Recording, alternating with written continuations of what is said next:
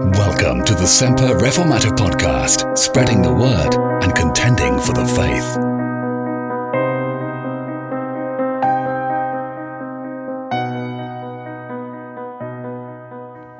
Ephesians chapter 2 and reading from verse 13.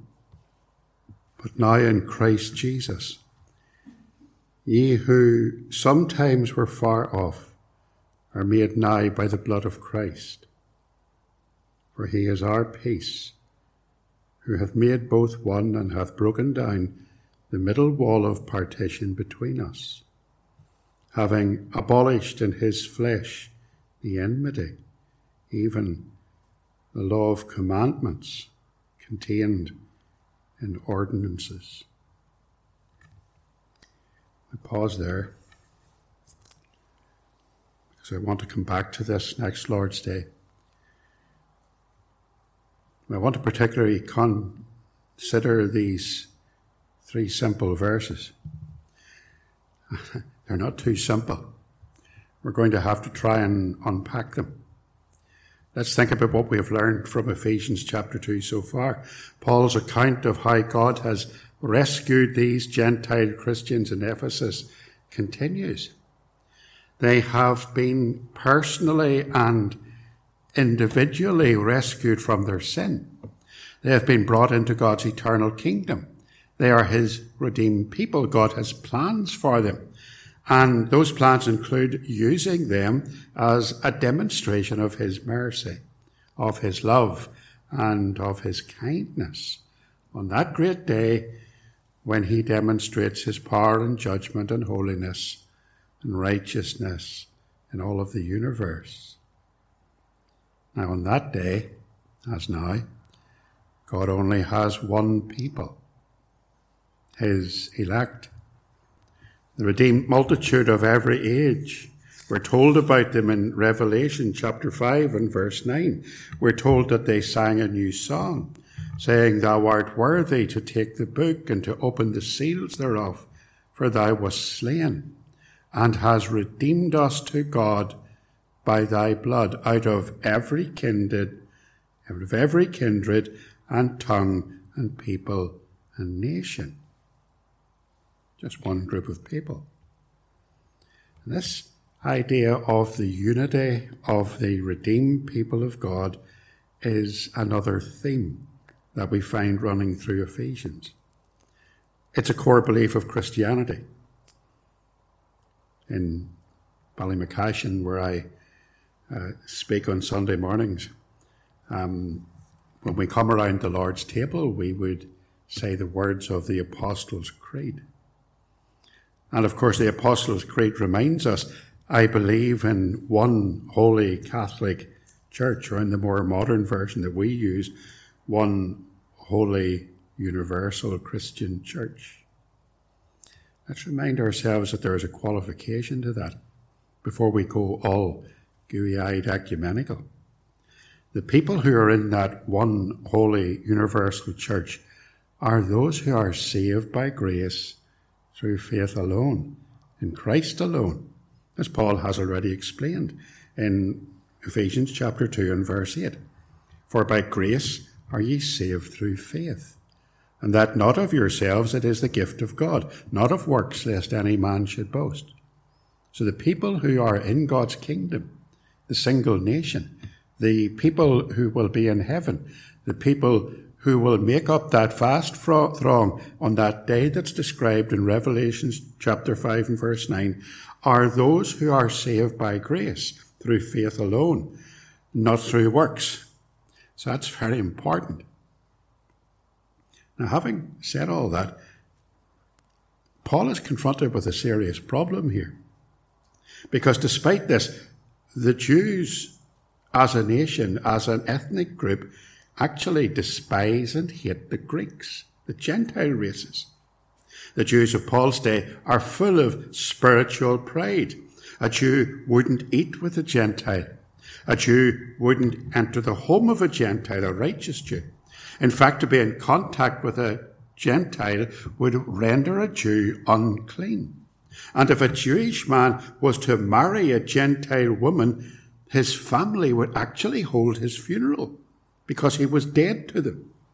So you can see the problem that has to be resolved here. Jewish people are coming to Christ, and they're being saved and brought into God's kingdom. And one day they'll stand in that great throng of redeemed people. And Gentiles too are coming to faith in God through Christ. And they too will be there on that day, redeemed by thy blood out of every kindred and tongue and people and nation. So Paul is asking us how then to persuade them that they are just one single people in Christ. So tonight, for a few moments, I want to talk to you about the end of partition. We've only got 2 points. The first point is prejudice and peace walls. And the second point is the peace process. We're going to say those 2 things this evening. Prejudice and peace walls, and the process of peace. Well, Paul's using 2 dramatic illustrations to prove his point here. He's talking about being brought near, and he's talking about a wall. Look first of all at Ephesians 2 and verse 13. He says, "But now in Christ Jesus, ye who sometimes were far off are made nigh by the blood of Christ." You think of secular Greek society. It was an immoral cesspit, pretty much like today. There were people in that society, Greeks, who saw the Jews. And they saw these people who were living decent moral lives, upright people, religious people, people who were trying to live according to the law of God. And some of these Greek people would have wanted to live such lives themselves. They wanted to clean up their life. They were perhaps fed up with the blatantly idolatrous worship of the Greeks. Remember, Paul's writing to people in Ephesus, where there is this huge pagan temple with ritual prostitution, with the slaughtering of animals, with idolatry going on. And they see all of this and they realize there's nothing in it. So they take themselves down to the local synagogue, where these clean living people are. And they sit at the back. And they attach themselves to the synagogue. And they become God-fearers. They would listen to the lectures of the rabbis and the synagogue leaders, and some of these God-fearers might even convert to Judaism. Now that would be a long process, and a very arduous process, a process that included long periods of instruction in the law, a process that included ritual cleansings, and eventually would lead to circumcision. And all of that process from beginning to end would be known as bringing nigh. Bringing nigh. Coming nigh. So the Jews and some of the Gentiles would know what Paul was talking about in verse 13. When he says, "Now in Christ Jesus, ye who sometimes were far off are made nigh." They are brought in to the nation of Israel. Mind you, it's not outward religion that brings you into the nation of Israel. It's not ritual cleansings that make the Gentiles in the church at Ephesus close to God. It's not circumcision. What is it? Well, Paul tells us in verse 13, we are made nigh by the blood of Christ. To become a Jew required the cutting away of sinful flesh, the shedding of blood. But to come into God's people, to come into God's Israel, required the shedding of the blood of the Lamb of God, who takes away the sins of the world. So, prejudice against the Gentiles And yet they are brought nigh. They're brought right in to the place where they are God's people through the cross. The second illustration that Paul uses is a wall. Look at verse 14. For he is our peace, who hath made both one, and hath broken down the middle wall of partition between us. The Jews had the very first peace wall. Down in Belfast you can find them. There's peace walls all over the place. Sometimes in strange, incongruous places. You could walk along a street and suddenly this high wall appears, cutting the street into two parts. A wall that's supposed to keep the peace, strangely misnamed, for they don't bring people together in peace. They actually separate people and keep warring factions apart.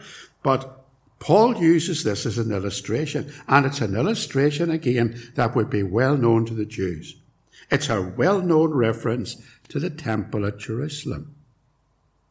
Of course, you'll know that the temple had a series of courts, the courts of the temple. The outer court, right at the very edge of the temple, was the court of the Gentiles.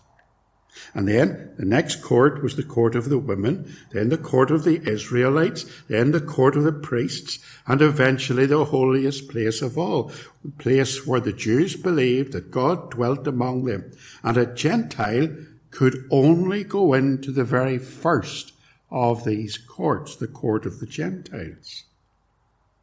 And between the court of the Gentiles and the next court, the court of the women, was a wall. A large wall, a very ornate wall, a wall on which was posted a series of warnings, threatening notices written in various languages, warning any Gentile that if they go any further, they would be under severe penalty of death. They would be put to death, and that death would be their own fault. Strangely enough, the Romans, who governed Jerusalem at this time, were happy enough to allow that to take place. They were prepared to step back on that one occasion. A Jewish court, the Sanhedrin, could not pass the sentence of death. That could only be done by the Romans. But if a man walked in, a Gentile man or woman, were to walk in through that wall, through the door, into the courts of the temple, the inner courts, and he was stoned in there, put to death, well, so be it. So masterfully, Paul has illustrated in two ways how these barriers are removed. The barrier of prejudice, the wall being demolished, how the people of the Gentile nations are being brought within the covenant people and being made covenant partakers of the covenant promises of God, how they are made now. How there is no longer any barrier to them coming close to God, for figuratively speaking, the wall has been demolished by the Lord Jesus. It was demonstrated at his death when the veil of the temple was rent in two. Let's pause to see what the Bible says about this.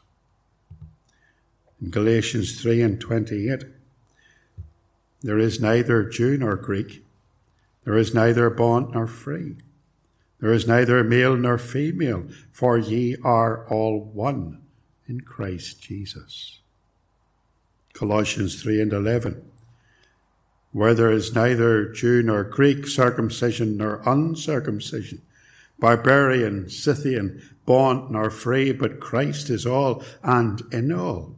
Romans 10 and verse 12, for there is no difference between the Jew and the Greek, for the same Lord over all is rich unto all that call upon him. For whosoever shall call upon the name of the Lord shall be saved. So the prejudice is destroyed. and the walls are broken down. And there is only one way to heaven. We cannot stress that enough. And it is through Christ and through his shed blood on the cross. It is by grace that ye are saved through faith, and that not of yourselves. It is the gift of God, not of works, lest any man should boast. There's only one way to heaven, and that is through the Lord Jesus Christ. And that doesn't matter whether you're a Jew or a Greek, a man or a woman, part of the aristocracy, or a beggar in the street. There's only one way to come. And that is the way of the cross, humbly surrendering to Christ, repenting of all of your sin, and trusting him. So we've looked at two parts of this first point. We've looked at prejudice and saw that the Gentiles have been brought near. And we've looked at these peace walls that have been demolished in Christ. Let's think of the peace process for a minute. How did Jesus bring us near? How did he break down the wall of partition that separated us? Well, Paul gives us two answers in our text. Here's the first one. It's in verse 14. He says in verse 13, "But now in Christ Jesus, ye who sometimes were far off, are made nigh by the blood of Christ, for he is our peace." Now look at the wording of that. It's very clear and very deliberate. Paul doesn't tell us here that Jesus gives us peace, even though that's true. He doesn't tell us that he creates peace between us or in us, which is also true. What he tells us here is that it is Christ himself who is our peace. Our peace is in a person, in a relationship with a person. Both these Jews and these Gentiles have met the Saviour. Think of how Paul has described our unconverted state in verse 12. He tells us that we were without Christ, the very opposite to what we are now. We are without Christ. We're aliens. We're strangers from the covenants of promise. We have no hope. We are without God. We're in the world. We're far away from God in our sins, far off. But we have been made nigh. In our unconverted state, we have no relationship with him. We're separated from him. And that's been the case right from the Garden of Eden. When after Adam's sin, God cast him out of the garden and placed flaming swords to keep him out of the gates, to make him estranged, to prevent him from entering God's holy and undefiled presence. He was an alien, and so are we. He was a stranger, and to this day we are strangers from God. We are hopeless wanderers through this world. And so it has been from that day to this. But that has changed. Because of Jesus, we have a relationship with God. We can enter into his presence. Why? Because he is our peace. It is he who made peace with God for us. Romans 5 and verse 1 and verse 2. Therefore, being justified by faith, we have peace with God through our Lord Jesus Christ, by whom, see, it's only in Christ, by whom also we have access by faith into this grace wherein we stand and rejoice in hope of the glory of God. We can come into God's presence in Christ. We can draw nigh to God in Christ. There's peace between us and our Creator in Christ. We who were strangers to God are now the friends of God.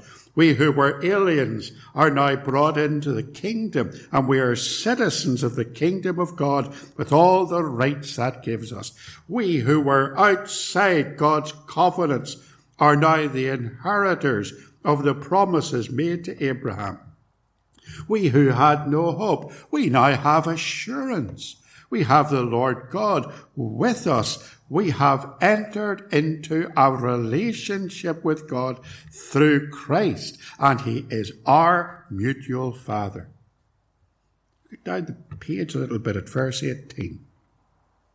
For through him we both have access by one Spirit unto the Father. Now therefore, ye are no more strangers and foreigners, but fellow citizens with the saints and of the household of God. So he brought us near because he is our mutual peace. And secondly then, second part of the process is that he destroyed barriers because he fulfilled the law for us. Verse 15. We start from verse 14. For he is our peace, who hath made both one, and hath broken down the middle wall of partition between us, having abolished in his flesh the enmity we have with God and with one another, even the law of commandments contained in ordinances. And what does that mean? Contained in ordinances. Well, what made the Jews think that they were different from everybody else was that they had the law of God. They had the Torah. They had the law of God codified in the 10 Commandments and applied in the Pentateuch, the first 5 books of the Bible. And the law was their rule of faith and practice for every righteous Jew. And the law had to be rigorously applied to everyday life, so that the Jew, in his mind, could enter into the temple and could worship God, thinking that his righteousness had met God's standards. Now, we know that was a hopeless task. No one could ever keep the law perfectly. They all fail and fall short. So in order to prevent the breaking of the law, as you know, the Jews invented this glut of smaller laws, to make sure that they didn't break God's big law in the Pentateuch. And those ordinances is what Paul's talking about here. Talks about how that he might break down the middle wall of partition between us, having abolished in his flesh the enmity, even the law of commandments contained in ordinances. We don't need those anymore. Neither Jew nor Greek.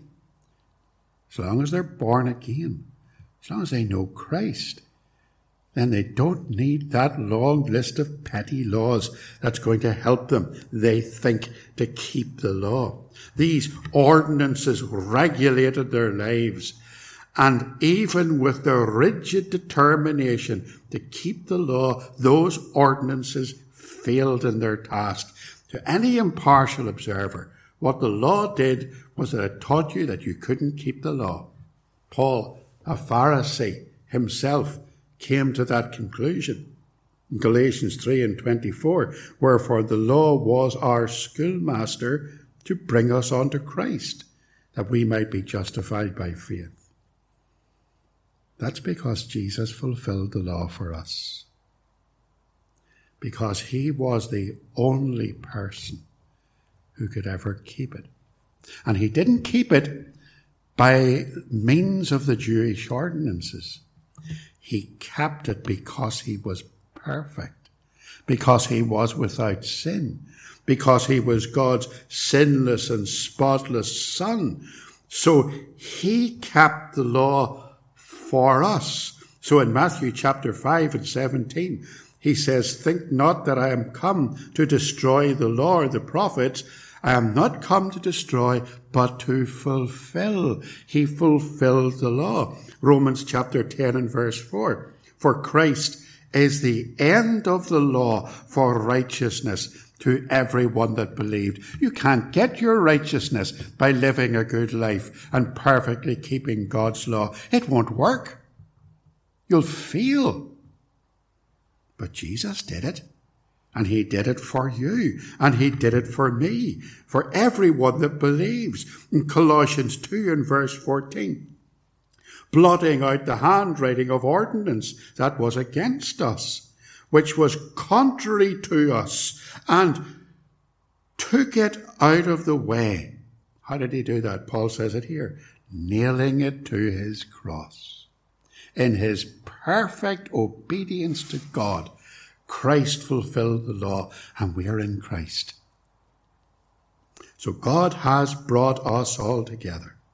All those who rejoice in free salvation, all those who are his redeemed people, all those who are saved by grace alone, in Christ alone, by bringing us into a personal relationship with his Son, so breaking down the war, the enmity between God and man, and by removing the barriers that had previously existed.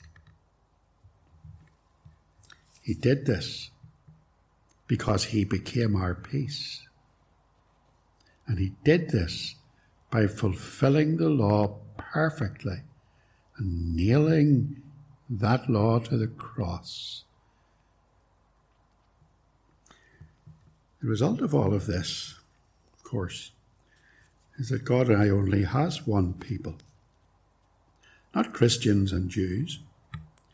Not Jews and Messianic Jews and Christians, not Christians and Jews and millennium saints or anything of the sort, or tribulation saints. He has just one single nation. That nation is his true Israel.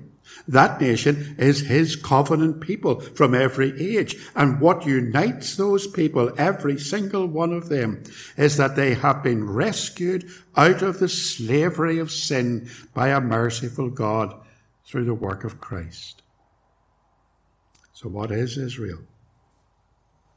It is all of God's people, gathered in together, brought nigh together, with no barriers between them. The Jews who have repented and trusted Christ, the Gentiles who have repented and trusted Christ, all together, God's people are all Israel. The Israel that will be saved in the last day is not a nation or a religion or a cultural or ethnic identity. God's Israel is his people. People drawn from all of history.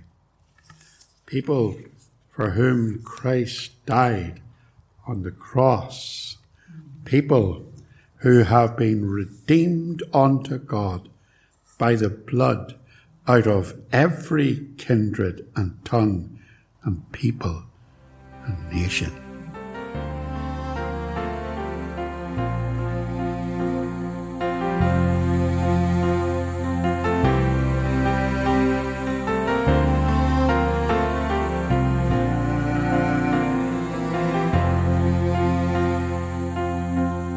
Thank you for listening. If you've enjoyed this episode of the podcast, please help to make it better known by opening the podcast app on your phone or mobile device. Then, search for the Semper Reformata podcast. Subscribe and give it a 5-star rating. See you next time.